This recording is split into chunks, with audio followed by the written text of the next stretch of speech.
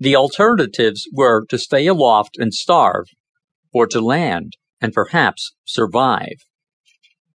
Once upon a time, there was a sea. It was full of life. But the sea grew smaller and the life forms more numerous. There was the problem of overcrowding. Perhaps if any of the inhabitants had been capable of wonder, they would have turned their flat eyes upwards and asked themselves what it was like above the sky, beyond the shining barrier of the surface. There was plenty of room there. Eventually, some of them found out the hard way what it was like. Stranded by the tide, they gasped their lives away along the shore. Dying, they left their outline in the mud, which dried and was compressed and became rock. And a billion years later, and many more than a billion miles away, a man was studying the fossil shapes of some of those remote ancestors. The reflection seemed suddenly to telescope time, and Franz Jhering gasped. He put out a shaking hand to turn off the projector, which cast microfilm images on the wall before him. For a long time after that, he sat at the desk and listened to the sounds of the ship, identifying every one of those that seeped through the thick insulating walls of the office with an ease born of 37 years of hearing them. He did not move except to breathe deep shuddering sighs until the buzzer on the door sounded. Then he roused himself to say, "Come in."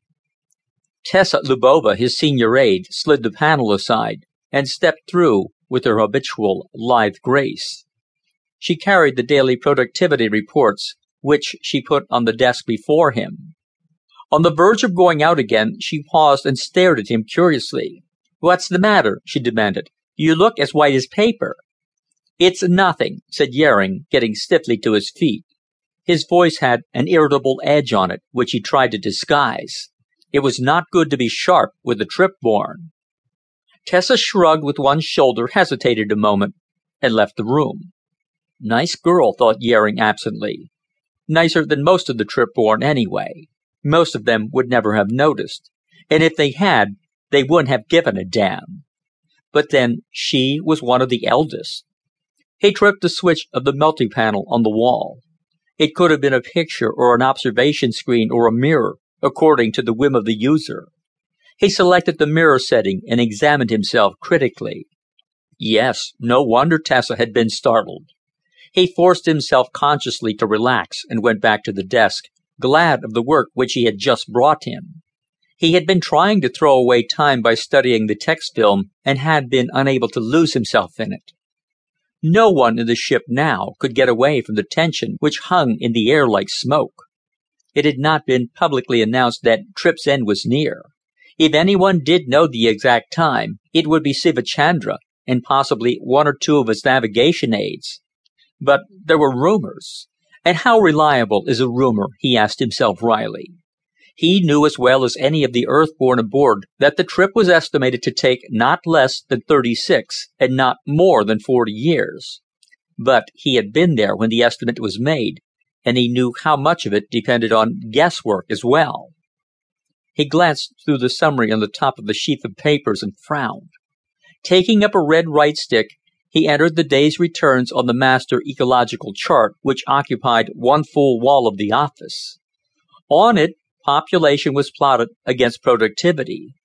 Two curves opposing and balancing each other, averaged out from dozens of daily entries relating to air supply, vegetation, water reclamation. Sometimes he wondered how he kept track of it all.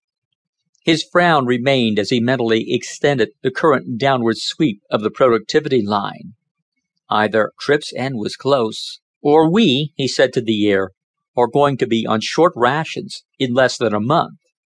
That would be the sterile mutation in Culture B, he knew. It had been weighing the whole output down for days now. All the staff he had available was busy tracking down the mutated plasm. But it would take some time to eliminate it. And if one found more after that, one could never tell if it was descended from a previously altered strain, or if it was a new series altogether. "Hear this," said the voice of George Hattis, the ship administration officer, from the public address speaker under the multi-panel. "There will be a captain's conference at 14.